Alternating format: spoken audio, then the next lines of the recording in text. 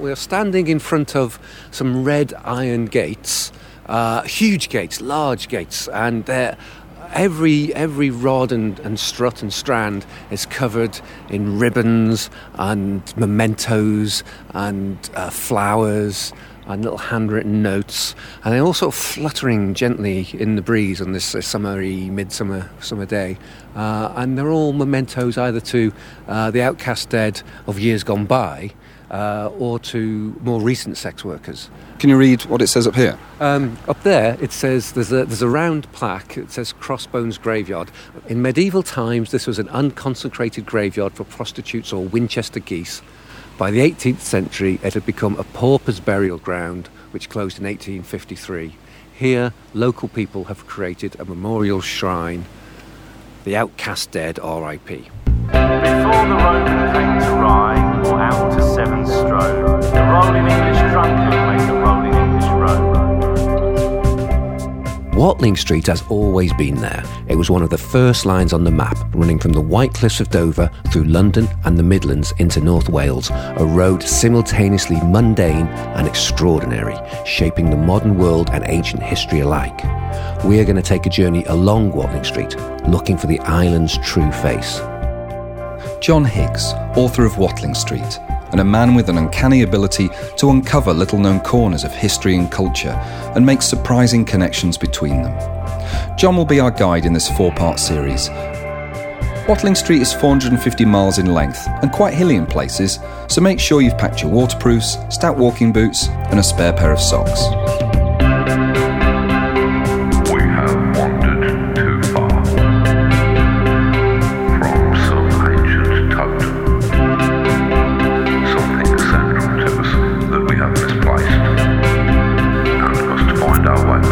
Episode 2, London's Invisibles. The homeless in the subways and the dead-end kids from Old Kent Road to Bermondsey. In the skull-faced queers and junkies and the tart who tested positive for HIV. The shining eyes of our goddess of mercy. In the haggard face of John Crow, who watches from his high tower in Trinity, as in the single mother who lives across the road at number 23.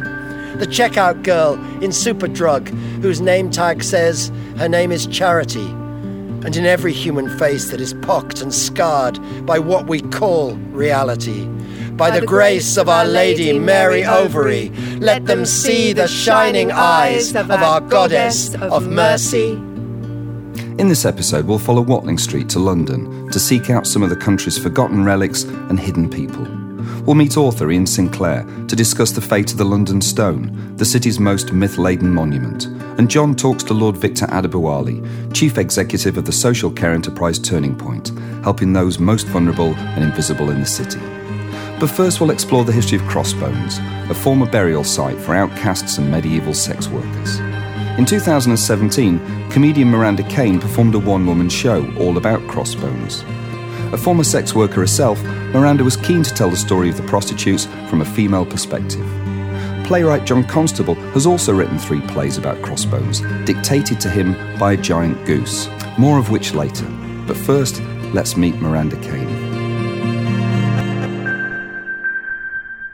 It's the only place that I can find in the world that keeps sex workers at the forefront and that memorialises them and that keeps their stories. Like, I've tried to find ones in Japan. You would have thought there'd be a temple in Japan, maybe, or, you know, somewhere that remembers geishas or concubines, something somewhere around the world. But Crossbones, every time I've looked, is the one that comes up again and again and again as being the prostitute's graveyard, the only place where they do memorialise the outcast dead. So it is really important to us. And when you see it and you've seen like the ribbons and the names, and it's actual people that are written on those ribbons, and they're not, and those bodies are still there. You know, they haven't been moved. Like 150 of them got moved, but otherwise they're still there. They're still under that ground, and they're still being left and forgotten and abandoned. So it is the place for I think for pilgrimage, and like you say, you know, for remembrance. It's kind of reassuring to know that these things that have gone from us haven't really gone from us, and they will sort of appear again if only we remember to look. Yeah, and that's exactly what Crossbones did. It was forgotten for years and years, for like 150 years, and then Transport for London when they were building the Jubilee extension line, and then it's like, oh, we think there might be a graveyard here, so we're going to have to excavate it, and the Museum of London did, and sure enough, there it was. But I think if it hadn't been for John Constable and his work, then it wouldn't have been remembered as the graveyard for the people who were there. It wouldn't be remembered as the prostitutes' graveyard. It wouldn't be remembered as the single women's churchyard. My name's Kathy, and I'm a volunteer warden through Bankside Open Spaces Trust, and I warden in Crossbones Memorial Garden. And I just love the history of this area, and this is so entrenched in the history of Borough that it's a unique site. Can I ask who John Constable is? John Constable is the guy who discovered that this was the actual site of the burial ground. Because it wasn't consecrated ground and the prostitutes were outcasts, it was never actually appeared on maps as like any other church graveyard would. And John had a vision and was led to this place by the goose. So he is very instrumental in keeping this sort of pagan tradition and the outcast bit going. Not entirely sure she's a believer. What's Miranda's take on John Constable? From what I know, when Museum of London were doing their excavation, he had a vision from the goose, who as his alter ego John Crow, and the goose came to him, and he went off on this kind of fugue state and wandered around the streets of Southwark and found this a sort of excavation being taken place, and it was the goose that said to him, this is where the Winchester geese are buried. And he looked into what the geese were, and the Winchester geese are what they used to call the prostitutes who worked at the brothels, and because they were owned by the Bishop of Winchester. And so from that he wrote his mystery plays and started working towards preserving it as the site we know now. And whether you take it as fact or fiction, it's obviously a bit of a pinch of salt. No one's saying there's definitely this goose that flies around, obviously.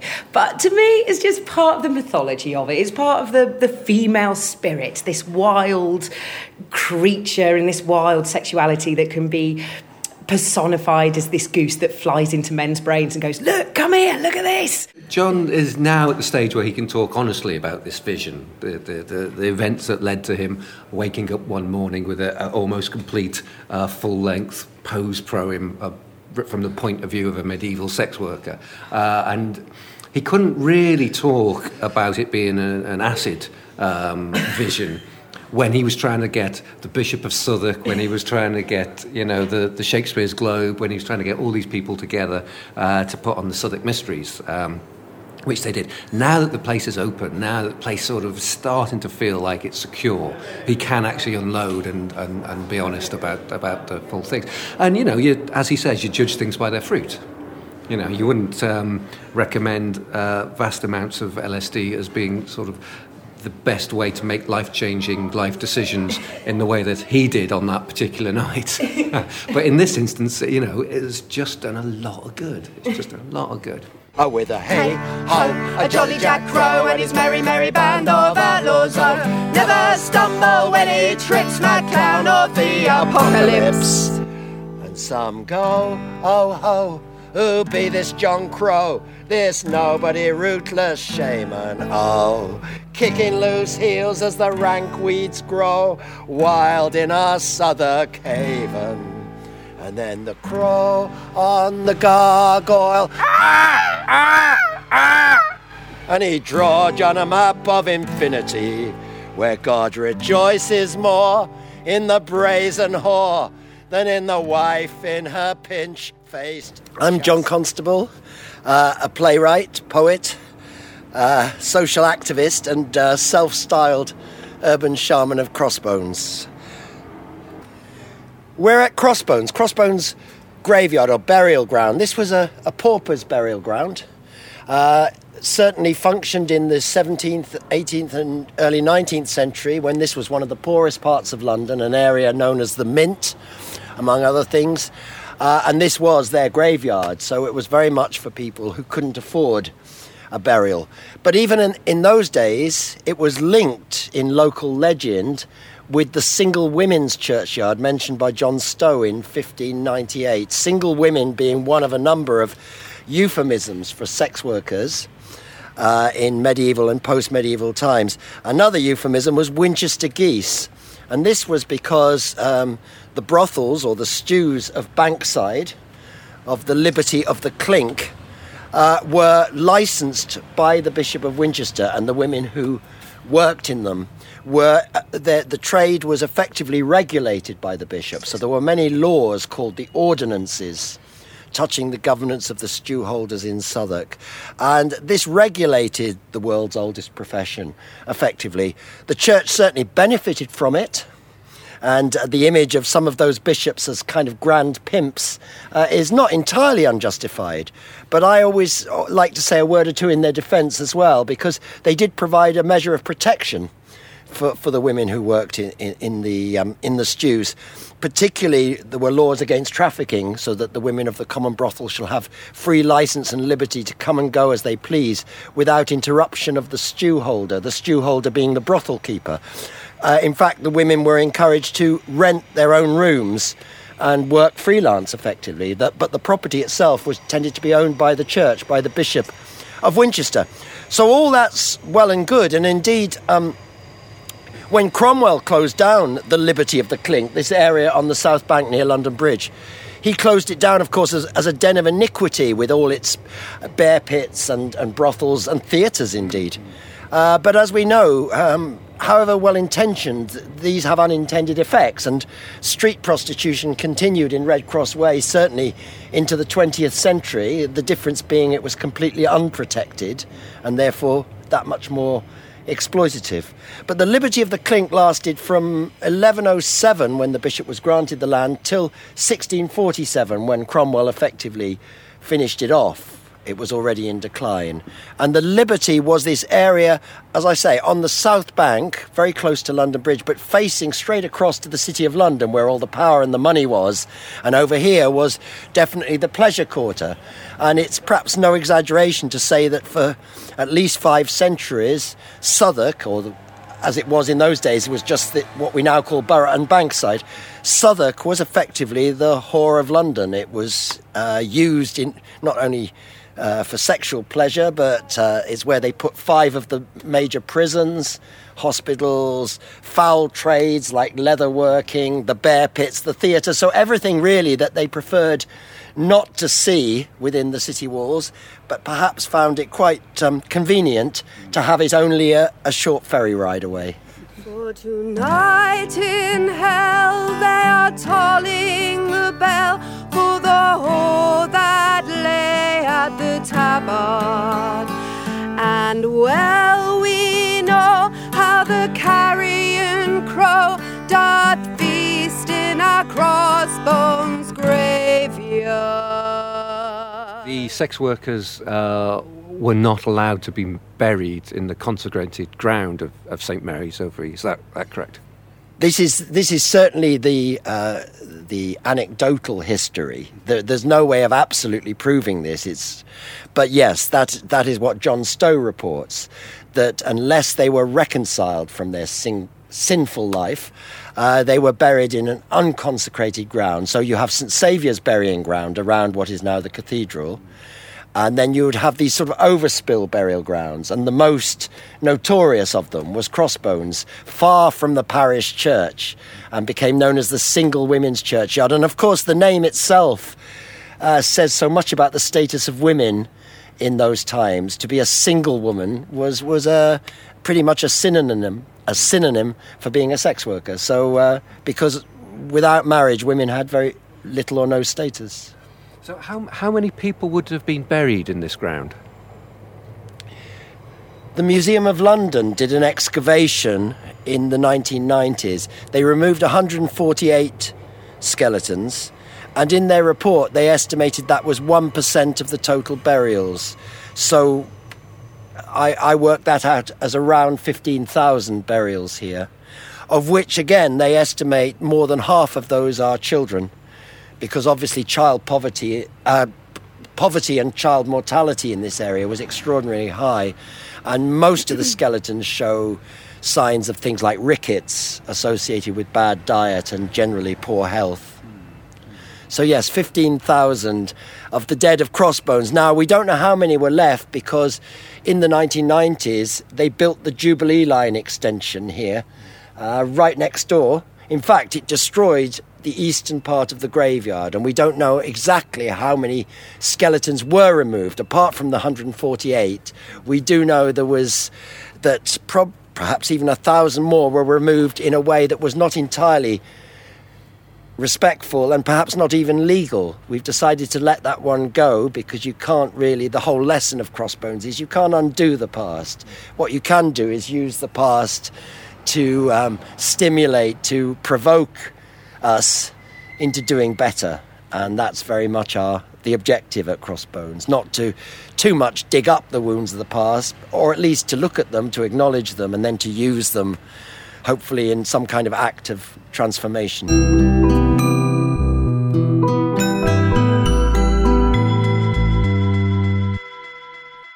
So what about John's goose and this vision? Well, in 1996, John had been researching his local neighbourhood and had a title of a new play, The Southwark Mysteries, but no clear theme. So on the 23rd of November that year, he decided to push the boat out with some experimental writing.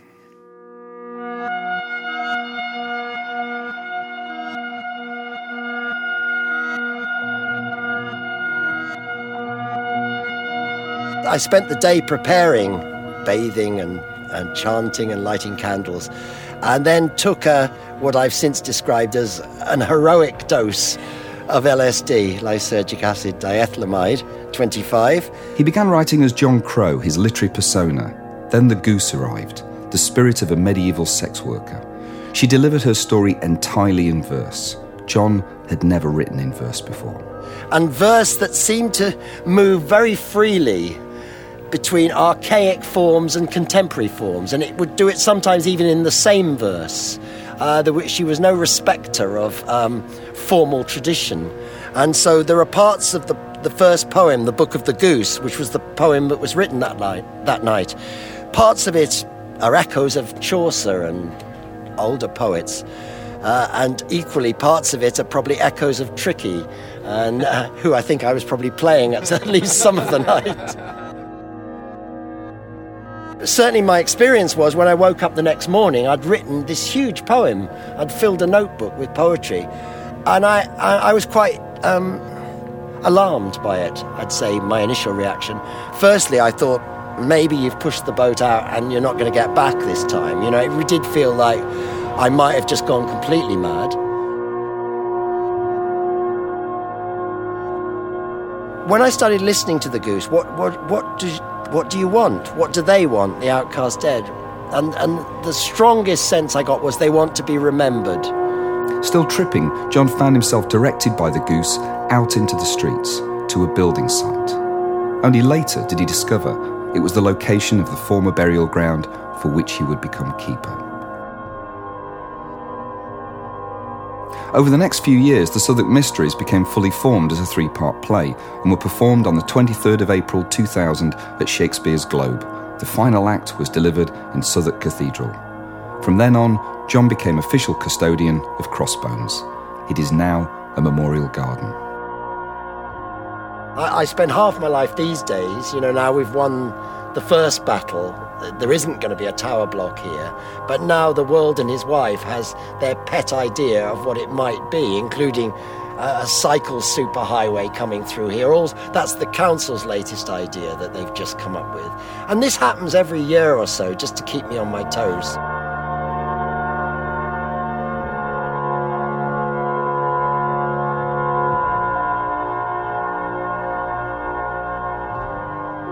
My name's Michelle Watson, and I've been working with John Crow since before 2000, actually. I was doing a play called The Warp, working with Ken Campbell, Daisy Campbell, and John Crow rocked up with his play to do a reading, and I was blown away by it. And being a lady of Southwark, I wanted in. And what are you going to do for us now? What are we going to do now, John? We're going to do the goose. Let's sing the song of the goose. So these are her opening words to me. They weren't the very first words I wrote down, but because I did polish the poem a little, and when I polished it, this is how it opens. I was born a goose of Southwark by the grace of Mary Overy, whose bishop gives me licence to sin within the liberty. In bankside stews and taverns you can hear me on cry daintily, as I unlock the hidden door, unveil the secret history. I will dunk you in the river and then reveal my mystery. Yes. And Miranda, you've obviously done a one-woman show on the theme of crossbones. Yes. And you mentioned that you had some quiz or questions for us? I do. So one of the things that I discovered in my journeys was that the Bishop of Winchester, he made 39 rules for the stews, for the brothels, and for the women that worked in them. And because they were rules and regulations, so what it meant was he was not only getting money from licences, because they had to pay him to work there, obviously, from rents, he could also get money from making these big rules and regulations, and he could fine them an extortionate amount. And that, you might say, is a bit draconian, isn't it? Because if you're going to fine a prostitute, how are they going to pay off the money? They have to have more sex, yeah? So you're kind of trapping them into having sex work and into being prostitutes. And a lot of people are, well, that's very draconian, isn't it? I'm so glad we don't do that today. And we do. We still make sure that we heavily fine sex workers. If they're being caught out of bounds, then they're really heavily fined. And that means they are, therefore, trapped into doing even more sex to pay off the fines to the government. So I have got a little game. Okay. Okay, so this is my little game called Medieval or Modern, Medieval or Modern. What's it gonna be, 2017 or 1217? Medieval or Modern, Medieval or Modern. Can you fuck a nun? No, let's go. Is that all right? Sorry, I'm going to give you one of the rules and you're going to have to tell me whether it's from 1217 or 2017. Okay, I'll start off easy for you. I will start off easy. So number one, the management may not knowingly employ a nun. That's a tough one. That's a tough one. I would say that's medieval. But... I'd say medieval too. Correct. I told you it was going to start easy for you. However, the full rule is the management may not knowingly employ a nun without the bishop's permission. So obviously fucking a nun is a hard habit to break. Number two, prostitutes may not work together. So you cannot have two prostitutes working together. Do you think that's medieval or modern? Modern. Correct. It is modern. The full rule is, in 2017, you cannot have two sex workers under one roof. It's two women having sex under one roof. But the full rule states that you cannot have two women under one roof having sex whether money has exchanged hands or not. Does that mean that's outlawing brothels? Yes. It's outlawing brothels and it's outlawing two women having sex whether money has exchanged hands or not. Which You can't pay for a threesome. You can't pay for a threesome and you basically can't stay in Butlins or hotels or halls of residence or have two flatmates. Yeah. Or anywhere come spring. Or even half the houses in Brighton. So, sorry about that. So that's basically the rule that does outlaw brothels. And that's one of the rules that when we say we want decriminalisation, we're just trying to say we want to have it so that two women can work together under one roof without fear of persecution or prosecution. Yeah. Number three, a woman may not humiliate a man nor sit upon his face. Medieval. That is from the 2017 UK porn laws. Is there a law on the flip side of that a man may not humiliate a woman? No. Oh, no, this is just women. Right. Yeah, this is just women. Which brings me on to... I'll tell you all about that one, don't worry. So the next one, you may not curse during sex. You cannot curse during sex. Is that medieval or modern? It has to be medieval. Medieval. That's a trick question. It's both. Way. In the medieval ages, in 1217, no brothel keeper could allow cursing or blasphemy on his premises. which is a bit of a shame because that's how you know it's going well. And in the UK porn laws, you cannot depict sex acts, including depictions of verbal abuse. So it's just one of those things where for me it's this whole sort of seeing history written by men and seeing even things about crossbones written by men. And I'm like, let's get a woman's point of view and let's get a sex worker point of view.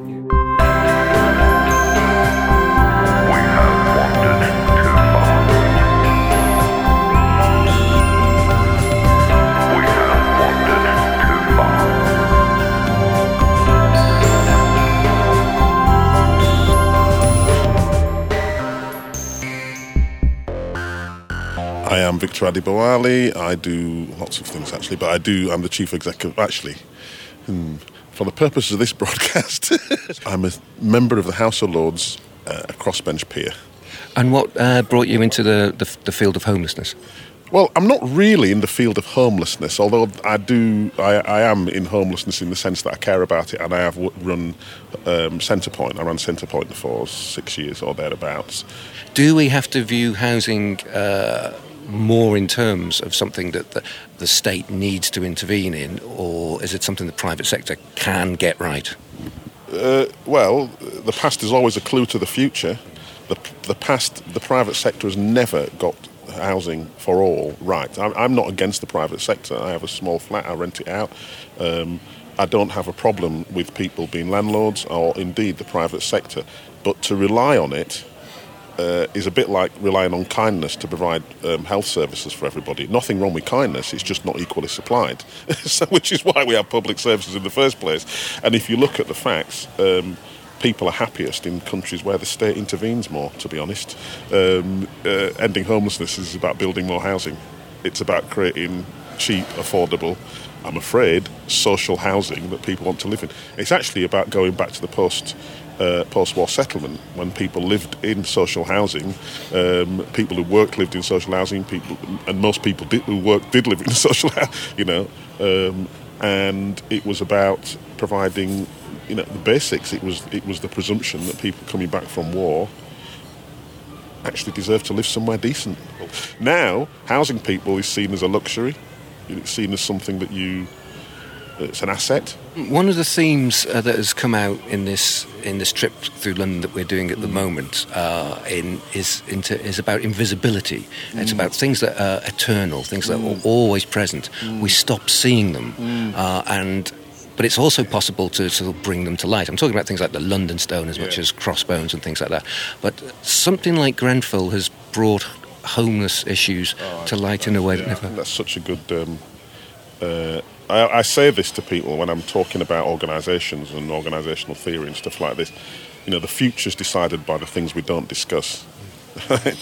And part of the trick of the last, certainly since 2008 and before, is to create is to blind people actually, to create a sense in which you don't look, so you don't see, so these things become invisible.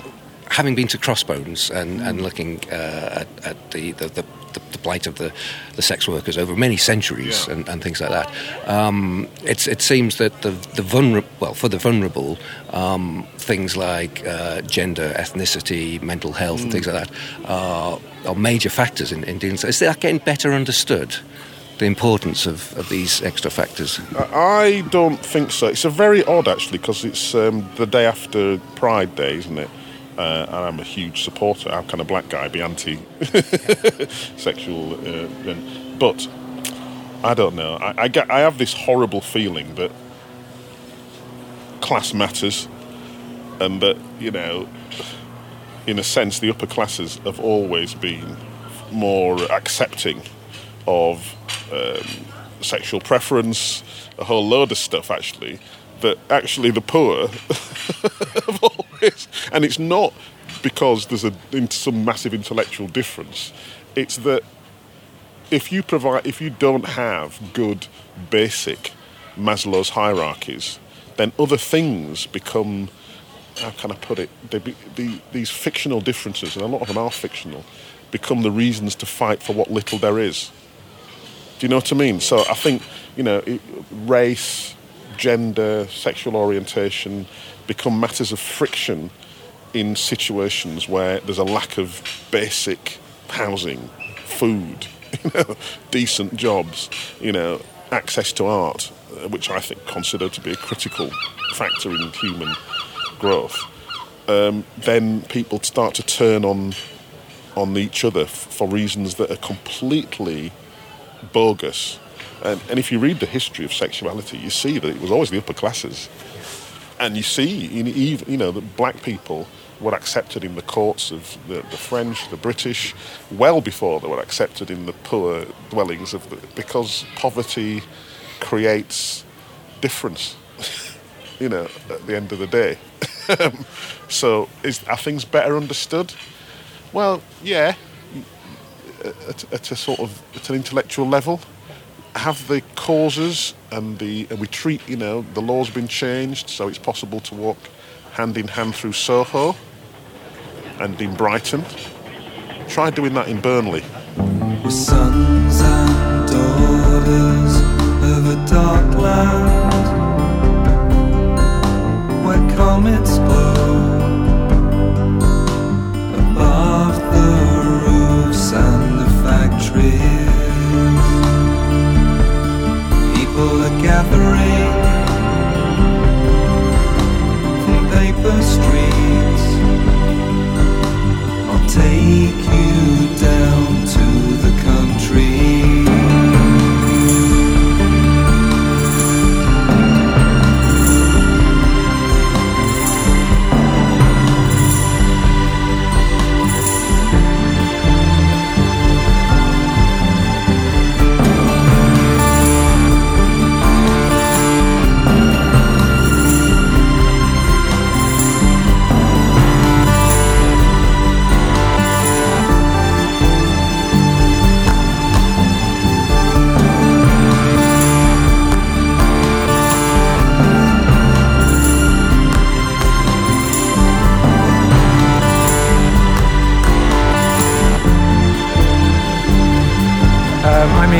And we're in the Museum of London to take a closer look at the London Stone, which I'm more used to seeing out on Cannon Street, 111 Cannon Street, but it's now been translated into a sort of neutralised environment in a Perspex box in the Museum of London. And why is it here and not out on the street? Well, it's always been a bit conflicted in its presentation in London, who it belonged to and where it should be. It's moved several times in its life, and at the moment there are developments going on in 111 Cannon Street, and so essentially for its own safety and preservation and to become part of the great collection of London, before, ironically, the London Museum itself moves, because it's going to move into Smithfield. But just in this last transitional phase, the Great London Stone, which hardly looks like a stone at all. I mean, it's no more than a whalebone casket or a swollen box of some kind, a calcified box. It doesn't feel like the standing stone that theoretically it once would have been, an obelisk. But its importance is in the mythology of London. It's such a potent symbol. Was it a stone that summoned the people of London, a sort of Gorsedd stone for the Druids of London, as Elizabeth Gordon, E.O. Gordon suggested? William Blake was fascinated by it as a stone of power and a thing of sacrifice. People have thought it was a measuring stone, that all of the roads of London from the Roman era, a millenarian stone that all the loads spiralled out from. I think it's either thought of as being London's omphalos. It's the plug on which the energies of London depend. And if it was removed, then London dissolves and falls apart. And it's sat in the city of London, the original settlement. Or it's an imposed colonial item, a point of measuring from which the rest of Britain takes its distance and its shape. And so in that sense, it's enormously significant. And yet when you see it now, it's just a fragment. It's just a tooth of stone. It's just all that's left of something that we're unable to grasp. And the original obelisk would have marked a connection, theoretically, to a group of standing stones on the high ground on the west side of the Walbrook, roughly where St Paul's Cathedral is there would have been a circle, and there would have been the one stone outside, the heel stone, on the eastern side of the Walbrook, on another eminence, and this would have been it, and it would have stood there as something quite visually significant. And then gradually, time and history wore away at it, chipped away at it, till all that's left is this single diseased molar in a perspex box, filled with animus, filled with presence, and a great thing to stare at and meditate on, but completely without its topographical, cartographical significance. And John, why does it feature in Watling Street? Why am I here with you and Ian? The obvious reason is because the route of Watling Street, once the route had changed across the Thames over London Bridge, ran up Cannon Street. That goes straight into what is now still called Watling Street. So it was directly on the route. But there's a thing we keep coming across on our journey, especially in London, the notion that things that are always there essentially become invisible, things that are eternally present, we just do not notice. And when I first saw this in 111 Cannon Street, it was sort of tucked away under this grill, and everyone just walks past it, and nobody sees it. It's very similar to the sex workers we were talking about at Crossbones. They were the forgotten, the unknown sort of people. And just as Crossbones has helped all those hidden people to be remembered, to sort of bring them back into the light, seeing the London Stone here in the Museum of London on its fancy plinth and its little box with its thing, it feels like that's something else that's been eternally present, that's been forgotten, that's been ignored, but which is finally sort of coming back into the light. What I find interesting is it's now tweeting. They've made it tweet. It's at the London Stone. And if you look at the tweets of the stone, it says things like, "I'm the centre of London. Everything revolves around me. Not literally, understand. I mean, you'd all get terribly dizzy." It's got this sort of, they've given it this sort of faux chummy voice, as if it's to sell sort of smoothie drinks or something like that, which I think is a bit of an insult. It's dignified silent. One thing I like about this is they've carved in the bottom of the plinth that it's on the phrase, "So long as the stone of Brutus is safe, so long will London flourish." And you don't hear a great deal about the sort of founding myth of London. I don't think I heard it until I'd left London about over 15 years ago, the story of London being founded by Brutus of Troy and his adventures fighting giants and all these sort of things. It's like our own personal founding myths have been discarded for biblical myths, which are really the myths of another country. The stone is a physical link to that myth. It's a reason that I was standing here reading about the stone of Brutus. Stronger than the myths. The myths come in as political spin at various times and periods. Sanctioned monks or whoever will come up with a story that gives you a founding myth that flatters their own version. So you get Brutus, New Troy, all these ideas, and then the Celtic London, hanging on to that old idea that this emerges from a Welsh, Irish mythology, the head of Bran the giant being buried at Tower Hill supposedly secures London against invasion. If this head was ever excavated from Tower Hill, London would fall, the walls of London would fall. And then again, this now looks like the head of the buried giant. It looks more like the head of a buried giant than it does look like the tip of an obelisk.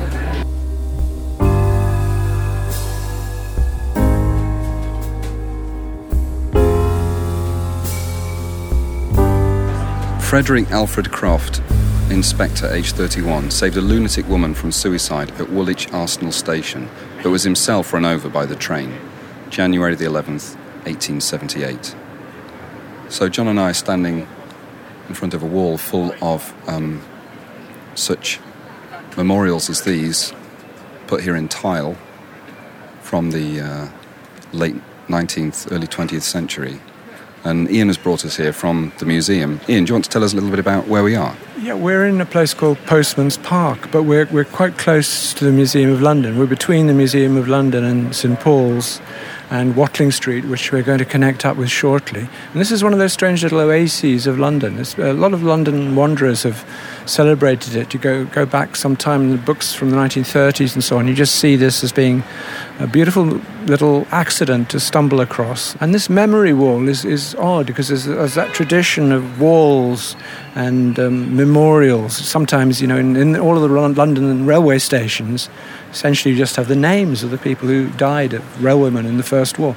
But here, every single one of these ceramic panels, I think done by Watts, are a little narrative, and mostly of children or very young people, like Harry Sisley of Kilburn, aged 10, drowned in attempting to save his brother after he himself had just been rescued. Or Herbert Peter Casserly, a stationer's clerk, drowned at Kew in endeavouring to save a man from drowning. Lots of them are about somebody killed in rescuing somebody else from the same situation. It gives you a fairly peculiar sense of London because every single one of them is this story of some tragic death or accident, and places that I know that mean a lot to me, like the River Lee. There's George Blencow, aged 16, when a friend bathing in the Lee cried for help. He went to his rescue and was drowned, September the 6th, 1880, and so on. And as it says along the front, these as commemoration of acts of heroic self-sacrifice. And that seems a really sort of Victorian value to reward and celebrate the idea of sacrifice. We don't really have things like this now. You can sort of imagine a newspaper like The Sun or The Mirror honouring people who died trying to save other people. It would seem a positive thing that would go down well. Well, we don't honour self-sacrifice anymore. It's a snapshot of the sort of pre-Thatcher era, no such thing as society sort of mentality of the individualism that was the height of the late 20th century.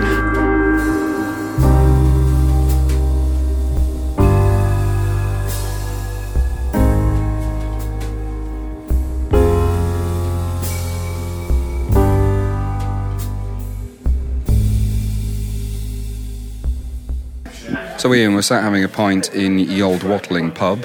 I can see the sign for Watling Street through the window. We can't get more Watling Street immersed than we are now. And so my question for you is, what does Watling Street mean to you? Well, we're on a part of Watling Street that's so phony that it's completely authentic. I mean, I do feel when we're having a pint here that we really are tapping into the original, whatever Watling Street was. And if we're in a place where people who worked and built away there, came for their drink, as we're supposed to believe. And you can believe it when we're here. When we've just walked down from St Paul's, it does have that sense that Watling Street really is something, it means something, it's important. And the real original Watling Street, as far as I can make out, came in over Westminster Bridge, not over London Bridge. But when you take the London Bridge route and you see this street, you see the name Watling Street there written out, you see the dome of St Paul's Cathedral, there's a warmth, there's a buzz to it. Thank you. John, a question I haven't asked you yet, which I know you've explored in the book, but for the sake of our listener. Yes. Who or what was Watling? Who or what was Watling? Watling was a Dark Ages tribal chieftain. He or she was called Washlinger. And the road ran through their territory. The road was there much before them, obviously. The road has always been there. But because it ran through their territory, they were responsible for it. So it became known as Washlinger Street from Stratavia, paved road in Latin. And Washlinger Strata became Watling Street. Something about that name had a certain magic that all the other names along the entire length of the road didn't have. And it just started to spread. It went as far north as Shropshire, it went as far south as Canterbury, it leapt over the Thames. It was just a name that appealed. It was a name that has a certain understated, non-showy sort of Britishness, I think. I think what Washlinger, the original name, comes from is the same root as the Welsh. When the Anglo-Saxons and the Jutes and all the Germanic people turned up after the Romans had gone. They called the British people who lived here, with no attempt at irony, they called them the foreigners, right? Everyone who lived here was the foreigners. And that became the Welsh. The Welsh are the foreigners. The Welsh, of course, called themselves Cymraeg. Although the word Welsh translates as Cymraeg, one means foreigners, and the other means our common friends. It means us means them. It's no surprising that in this island we have a bit of a identity problem when us means them.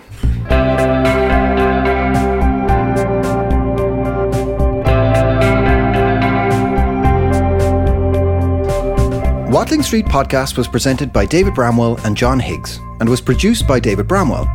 The book Watling Street is published by Weidenfeld and Nicholson and is available from all good bookshops, especially those within a 5-mile radius of the A2 and the A5. Music and the title track Watling Street was by Oddfellows Casino and features on their latest album O Sealand, which is well worth spending your pocket money on.